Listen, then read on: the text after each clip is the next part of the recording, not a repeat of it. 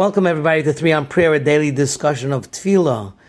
And today we are finishing off Kapitel 149, Kuf Mem Tes, the next to last, or we say in English, the penultimate chapter of Tehillim, and the penultimate Hallelujah, because the next Hallelujah is quite uplifting, while this one ends in a little bit of a morose state of war and death and revenge.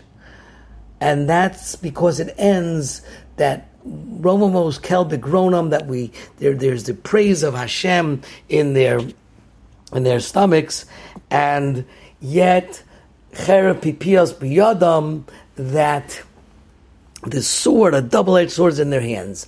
Why? Lasos nekama bagoim tochechos balumim, to go ahead and do revenge in the nations, a retribution to the nations.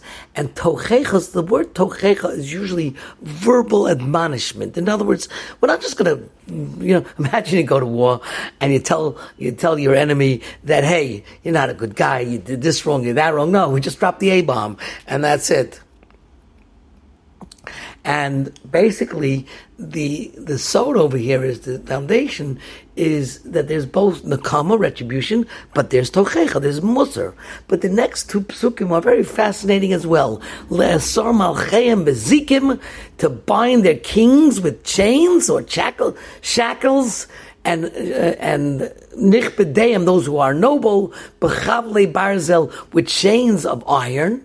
La'asos b'hem mishpat kasuv, to do against them or to execute with them mishpat, justice, kasuv, that is written. Where is it written? The justice is written because when Hashem gives us the blessings in the parshas that contain both the blessings and the curses, the parshas of Bahar and Bechukosai and in Kisavo, we say over there, V'nosand malcheim biyadecha v'avarato eshmam, that Hashem will put their kings in your hands and you will erase their names.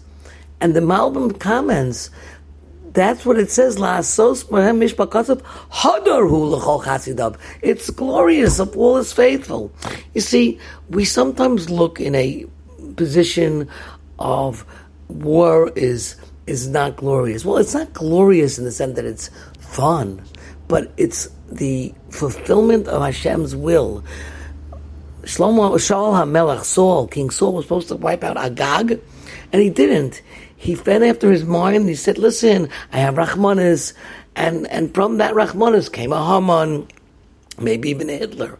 Imagine you had a chance to shoot a Hitler when he was still a young officer in the Austrian army, or while he was a painter. Eradicate him. No, we have Rachmanis, 6 million Jews, and who knows how many other million Gentiles killed because of this madman. Rachmanis, mercy, la'asos b'hem mishpat kasuv, in order to do the written justice. Hadarhu l'chol chesidav. That is considered glory to those who are faithful to Hashem. Because those who are faithful to Hashem understand that Judaism is not this religion of love like Christianity claims. Christianity says they're a religion of love. I don't know what burning people at the stake or having inquisitions have to do with love, but they're a so-called religion of love. We're not. We're a religion of mishpat, of justice. And that's hadarhu. That's something that's called glorious. L'chol chasidav, halukah, praise Hashem. 3 on Prayer is dedicated in memory of Shmuel Moshe ben Shimshon Avraham HaKohen. You can find us on all famous podcast distributors.